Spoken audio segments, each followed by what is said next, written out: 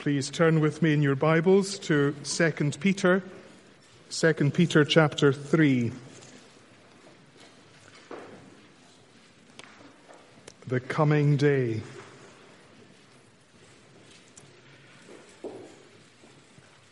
This is now the second letter that I'm writing to you, beloved. In both of them, I'm stirring up your sincere mind by way of reminder that you should remember the predictions of the holy prophets and the commandment of the Lord and Saviour through your apostles. Knowing this, first of all, that scoffers will come in the last days with scoffing, following their own sinful desires. They will say, "Where is the promise of his coming? For ever since the fathers fell asleep, all things are continuing as they were from the beginning of creation." For they deliberately overlook this fact, that the heavens existed long ago, and the earth was formed out of water and through water by the word of God, and that by means of these the world that then existed was deluged with water and perished. But by the same word the heavens and earth that now exist are stored up for fire, being kept until the day of judgment and destruction of the ungodly. But do not overlook this one fact, beloved, that with the Lord 1 day is as 1,000 years, and 1,000 years as 1 day. The Lord is not slow to fulfill his promise, as some count slowness, but is patient towards you, not wishing that any should perish, but that all should reach repentance. But the day of the Lord will come like a thief, and then the heavens will pass away with a roar, and the heavenly bodies will be burned up and dissolved, and the earth and the works that are done in it will be exposed. Since all these things are thus to be dissolved, what sort of people ought you to be in lives of holiness and godliness, waiting for and hastening the coming of the day of God, because of which the heavens will be set on fire and dissolved, and the heavenly bodies will melt as they burn? But according to his promise, we are waiting for new heavens and a new earth in which righteousness dwells. Therefore, beloved, since you are waiting for these, be diligent to be found by him without spot or blemish and at peace. And count the patience of our Lord as salvation, just as our beloved brother Paul also wrote to you according to the wisdom given him, as he does in all his letters when he speaks in them of these matters. There are some things in them that are hard to understand, which the ignorant and unstable twist to their own destruction, as they do the other scriptures. You therefore, beloved, knowing this beforehand, take care that you are not carried away with the error of lawless people and lose your own stability, but grow in the grace and knowledge of our Lord and Saviour Jesus Christ.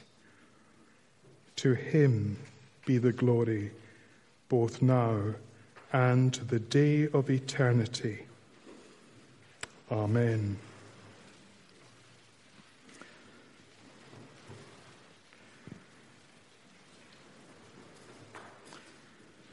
I wonder how you view being a Christian. How do you see the Christian life? Some people view it pretty much like an organ donor card. You sign the organ donor card, you put it away and then forget all about it. It really only matters when you die. Other people see being a Christian more like a driving license. You acquire your driving license when you pass your driving test. But every time you drive, you're effectively using that license. You see, that driving license impacts the rest of your life. Which is it for you?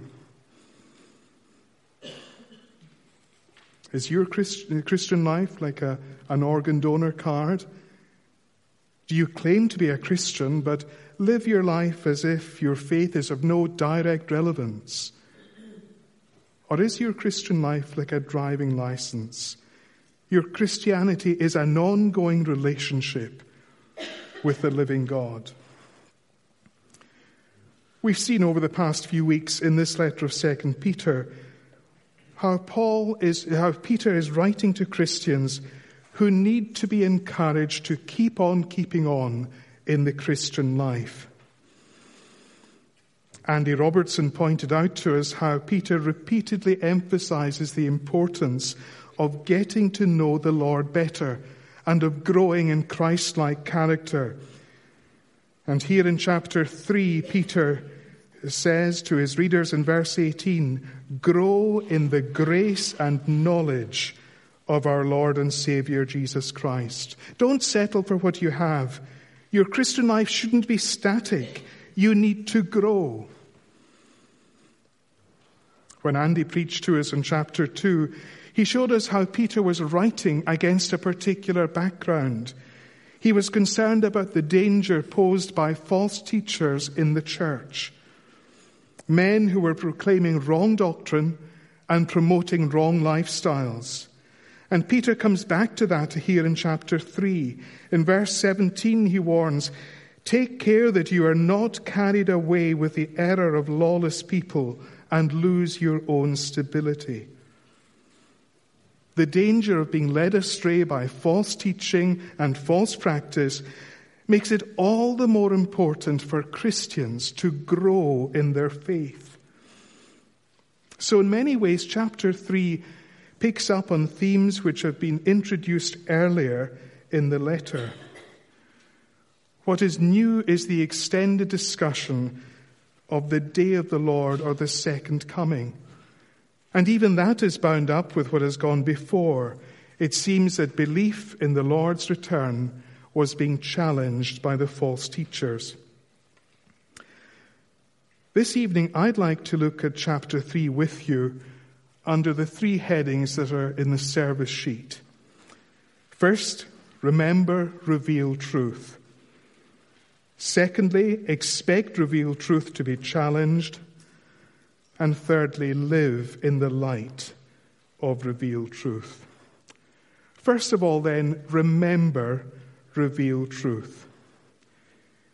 Peter begins the chapter by saying that he is writing to remind his readers to remember the predictions of the holy prophets and the commandment of our Lord and Savior through your apostles.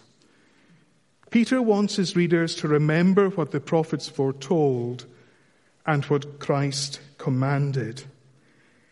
In the context, I think what he has in mind is the prophets' predictions concerning the day of the Lord, that day when the Lord would come as judge.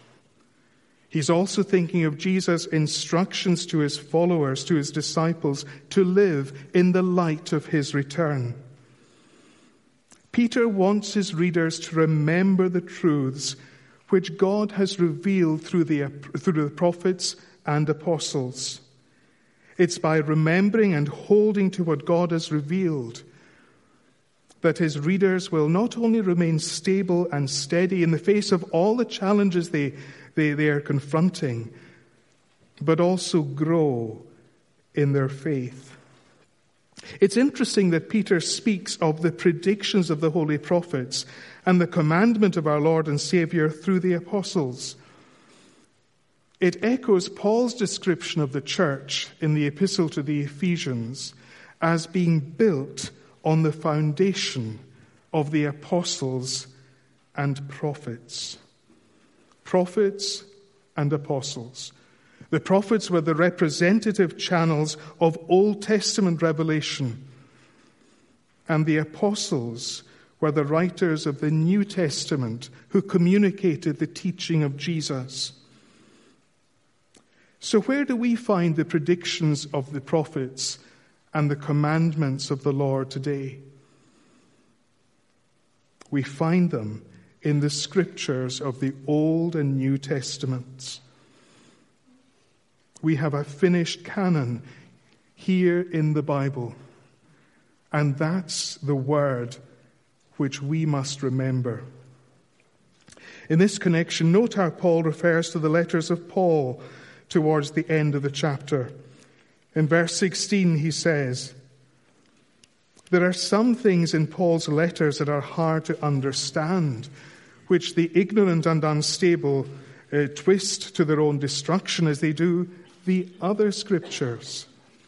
That's a very interesting phrase, as they do the other scriptures. Peter equates Paul's letters with the other scriptures. The Greek word graphi, which is here translated scriptures, occurs something like 51 times in the New Testament. Except here and in a passage in 1 Timothy, where it also embraces some New Testament writings, it refers exclusively to the canonical Old Testament scriptures. What this means is that Peter regards Paul's letters as having the same degree of authority as the Old Testament scriptures.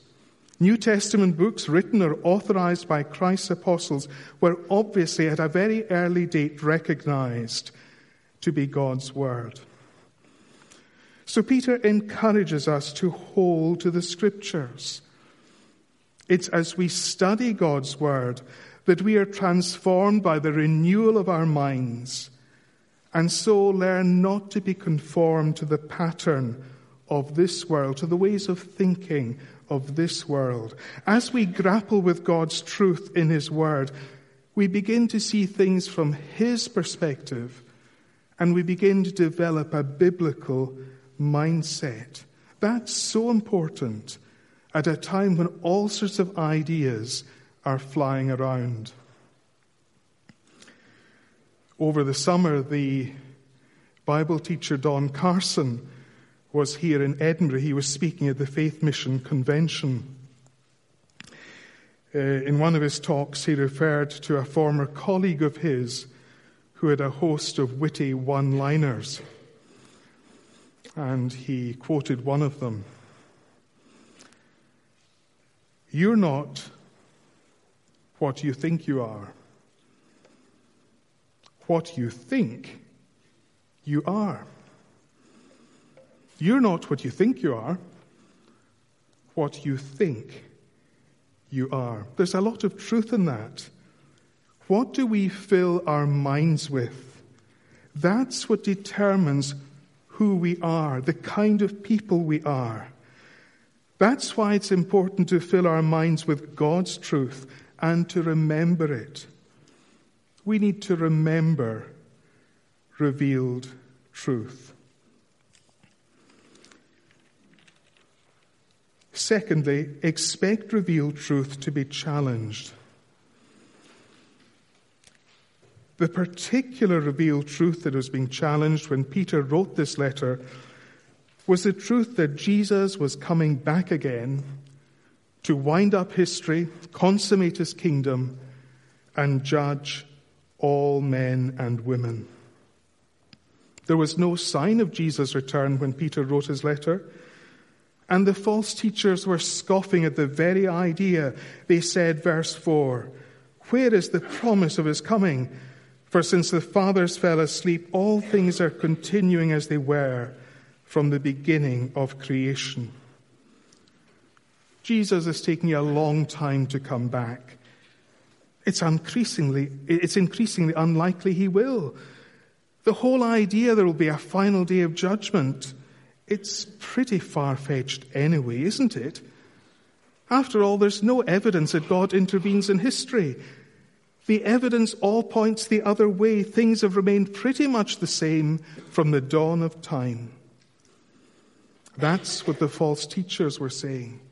They were challenging the truth that the day of the Lord was coming. Peter makes 3 points in answer to these objections. First of all, he points out that the false teachers deliberately overlook the evidence that doesn't support their position. God has directly intervened in his world on more than one occasion. The act of creation is just one example. God created the earth in the first place by his powerful word. The heavens existed long ago, and the earth was formed out of water and through water by the word of God.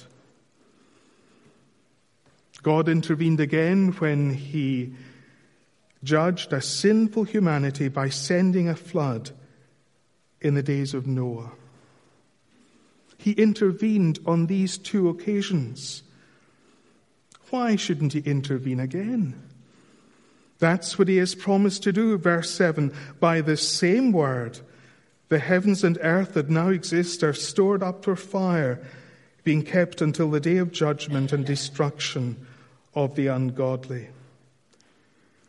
The God who created the world in the first place and who intervened decisively in judgment in the days of Noah is well able to call all men and women to account. Peter's second point is in verse 8. Andy read it earlier. But do not overlook this one fact, beloved, that with the Lord 1 day is as 1,000 years, and 1,000 years as 1 day. The Lord stands outside time. His perspective is different from ours. What we perceive as delay is not delay to him. Peter appears to have the words of Psalm 90 in mind. 1,000 years in your sight are but as yesterday when it is past, or as a watch in the night. The context of these words in the 90th Psalm is instructive. It speaks of the eternity of God. Before the mountains were brought forth, or ever you had formed the earth and the world, from everlasting to everlasting, you are God. The psalm also speaks of God's judgment. You return man to dust and say, return, O children of man, for we are brought to an end by your anger. By your wrath we are dismayed. You have set our iniquities before you, our secret sins in the light of your presence. You see, the false teachers failed to remember what God had revealed in his word. And they saw things from a purely human perspective. They failed to realize just how limited their own thinking was. Peter's third point is that there is a reason for Christ's apparent delay in coming back again. Look with me, please, at verse 9. The Lord is not slow to fulfill his promise, Peter writes, as some count slowness, but is patient towards you, not wishing that any should perish, but that all should reach repentance. Peter makes essentially the same point in verse 15. Count the patience of our Lord as salvation. In other words, it's because the Lord is patient with sinful men and women and wants as many as possible to come to repentance and to receive the salvation which he offers.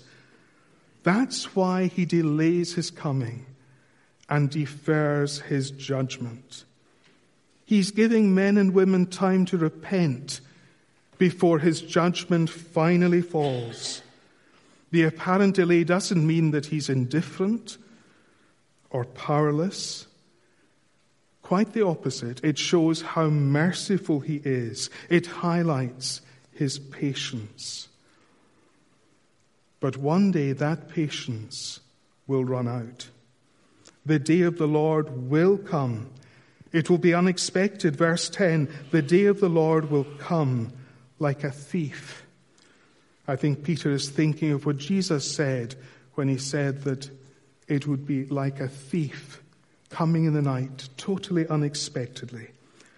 The Lord's coming will also be cataclysmic. The heavens will pass away with a roar, and the heavenly bodies will be burned up and dissolved, and the earth and the works that are done in it will be exposed. The Lord's coming will be accompanied by truly awesome events. The sky and the heavenly bodies will be destroyed. The earth and everything that has ever been done in it will be exposed for judgment. There will be no place to hide. It's a terrifying prospect, and Peter means it to be that. No wonder we should flee from the wrath to come. Only those for whom the judge is their Savior, only those who have received the salvation he offers here and now, can contemplate the day of the Lord with any degree of equanimity.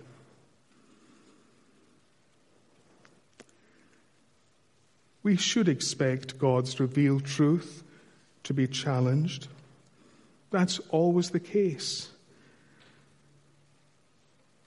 We shouldn't be surprised when what God says in His Word is dismissed out of hand. Note what Peter says in verse 3. Scoffers will come in the last days with scoffing, following their own sinful desires. You see, these people are not unbiased. They scoff because they follow their own sinful desires.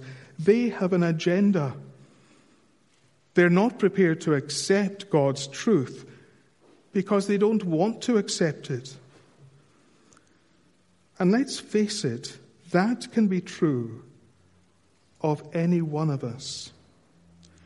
Of course, we may think we're impartial in evaluating truth claims, but is that really the case?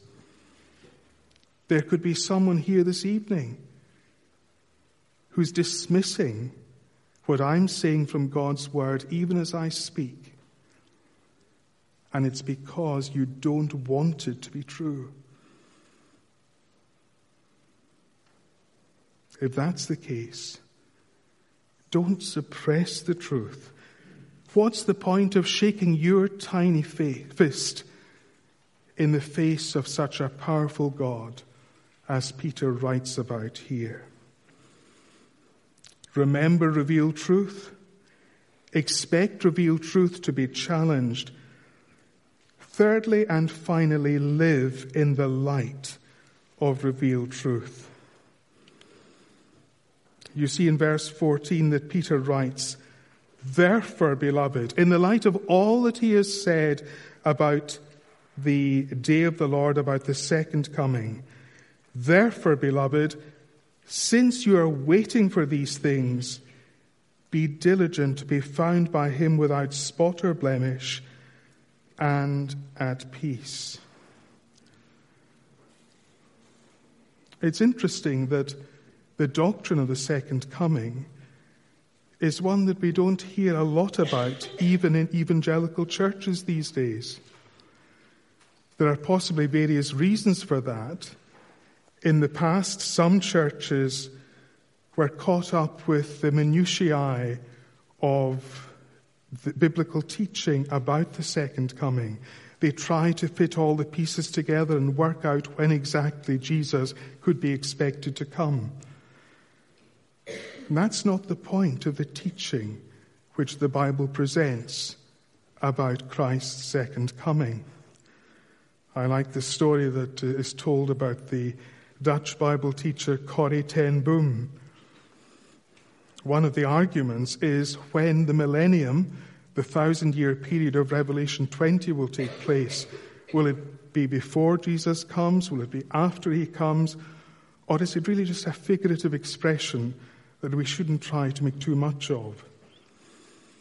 Corrie was asked the question, Corrie, could you tell us, are you an A, pre, or post-millennialist?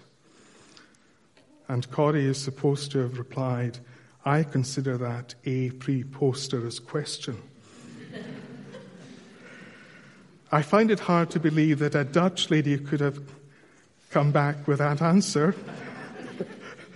But she certainly had a point, if that's what she said.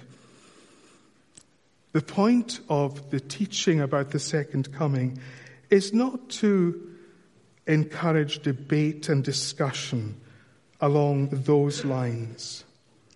Instead, it should determine how we live. That's why Peter says in verse 11, "Since all these things are thus to be dissolved, what sort of people ought you to be in lives of holiness and godliness?" Peter doesn't want his Christian readers to be petrified at the prospect of the second coming. He assures them it's a necessary prelude to the inauguration of new heavens and a new earth in which righteousness dwells, offering a perfect existence in a world forever free from sin and its consequences. But he doesn't want his readers to be blasé either. The fact of a coming judgment is something that even Christians shouldn't be relaxed about. We need to be sure we're ready for it. We need to live in the light of it. Peter wants his readers to live lives of holiness and godliness. They're to live distinctively, to refrain from those things that will one day bring down God's judgment on the ungodly, and instead invest their lives in things that will last forever. In verse 14, Peter tells his readers to be diligent, to be found by the Lord without spot or blemish, and at peace. He wants them to make every effort to live godly lives as individuals and to live at peace with one another. They're to work at being godly individually and corporately.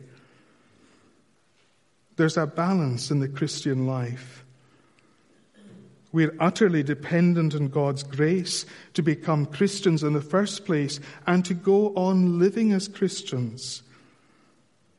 And yet, our cooperation is required. Our choices matter. The Christian life requires effort. It requires diligence. And all we know about God and His purposes should be an incentive to make that effort. We should live in the light of revealed truth.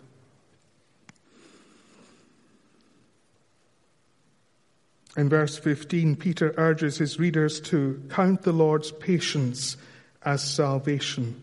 He's picking up on the point he made earlier that the apparent delay in the Lord's return affords opportunity for people to repent and receive salvation. That's an incentive for believers to seek to make the gospel known and to bring others in. Again, we should live in the light of revealed truth. In this connection, Peter says something very interesting in verse 12. He urges his readers to be waiting for and hastening the coming of the day of the Lord. What does he mean? Is he suggesting that the timing of the Lord's return is somehow in our hands? That by living godly lives, Christians can influence when the Lord will return? Again, there's a balance to be struck. God has foreordained when Jesus will return. Jesus himself said that. But God has also ordained that it will happen after all his purposes for saving believers and building his kingdom in this present age have been accomplished. And he uses human agents to accomplish these purposes. Therefore, from a human perspective, when Christians share the gospel with others and advance the kingdom of God in other ways, they are to that extent hastening the fulfillment of God's purposes, including Christ's return.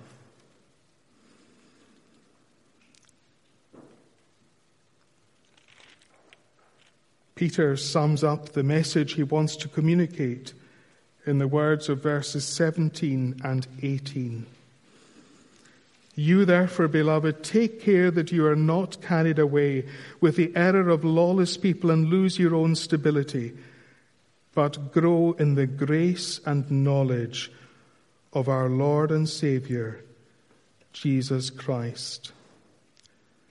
Negatively, they're not to allow themselves to be taken in by false teaching and false practice. They must see these things for what they are.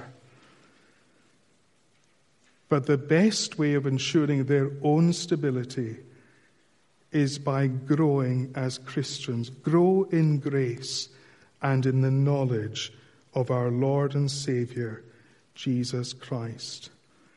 That's why the Christian life is an ongoing commitment. It's not enough simply to call ourselves Christians. It's not enough simply to point to a decision we made in the past. We need to be growing in the present. Only by growing now can we be confident that we are Christians. If our faith is peripheral to our life, how genuine is it? Grow in grace, says Peter. What does that mean? It means experiencing the Lord's grace in ever increasing measure. We tend to think of grace as God's unmerited favor, and the word often means that. But often in the New Testament, grace has a dynamic aspect to it. It conveys the sense of God's power at work. Think of the Apostle Paul's thorn in the flesh. He tells us about it in the second letter to the Corinthians. We don't know exactly what that thorn was. It seems to have been some disability or handicap of some kind. 3 times Paul pleaded with the Lord to remove the thorn. And 3 times the answer came back. My grace is sufficient for you, for my power is made perfect in weakness. The Lord's will for Paul was not to remove the thorn, but to give him the grace, the power, the stamina to cope with it. And so when Peter here urges his readers to grow in Christ's grace, he wants them not simply to have a greater appreciation of the undeserved favor he has shown them, good though that would be, but rather he wants them to experience more of his power at work in their lives as they depend on him more and live increasingly under his lordship. That's what growing in grace means. Grow in grace and in the knowledge of our Lord and Savior, Jesus Christ. Peter also wants his friends to grow in the knowledge of Christ. He wants them to get to know him better. They already know him, but there's scope for the relationship to grow deeper. That's true of any relationship. I remember hearing a good friend of mine speaking about how he became a Christian. John was brought up in a church-going family in South London. The church they attended was a high Anglican church, and John in due course became an altar boy. But one day he was invited along to a local Baptist church. And he went one Sunday evening. And for the first time he heard the gospel clearly presented. What John said about that evening was, at the end of that service, I knew God. He was converted as he responded to the gospel. And he realized, even as a young teenager, that he knew God for the first time. It's probably all of 50 years since that evening. And I'm sure that John would say that the way he knows God now is much deeper than the way he knew God then. He really did know God that evening as God brought him into his family. But after 50 years of Christian experience, when sometimes he's had to struggle to remember God's word and to live in the light of it, he now knows him better than he did then. And that's a challenge for each one of us. We need to remember God's revealed truth and live in the light of it. And by expecting God's revealed truth to be challenged and remaining steady under enemy fire, we shall not be moved from our position as Christians. We shall not lose our stability, as Peter puts it. And that, of course, brings me back to where we began. How do you view the Christian life? How do you see being a Christian? Is it for you like an organ donor card? Or is it like a driving license? Shall we pray?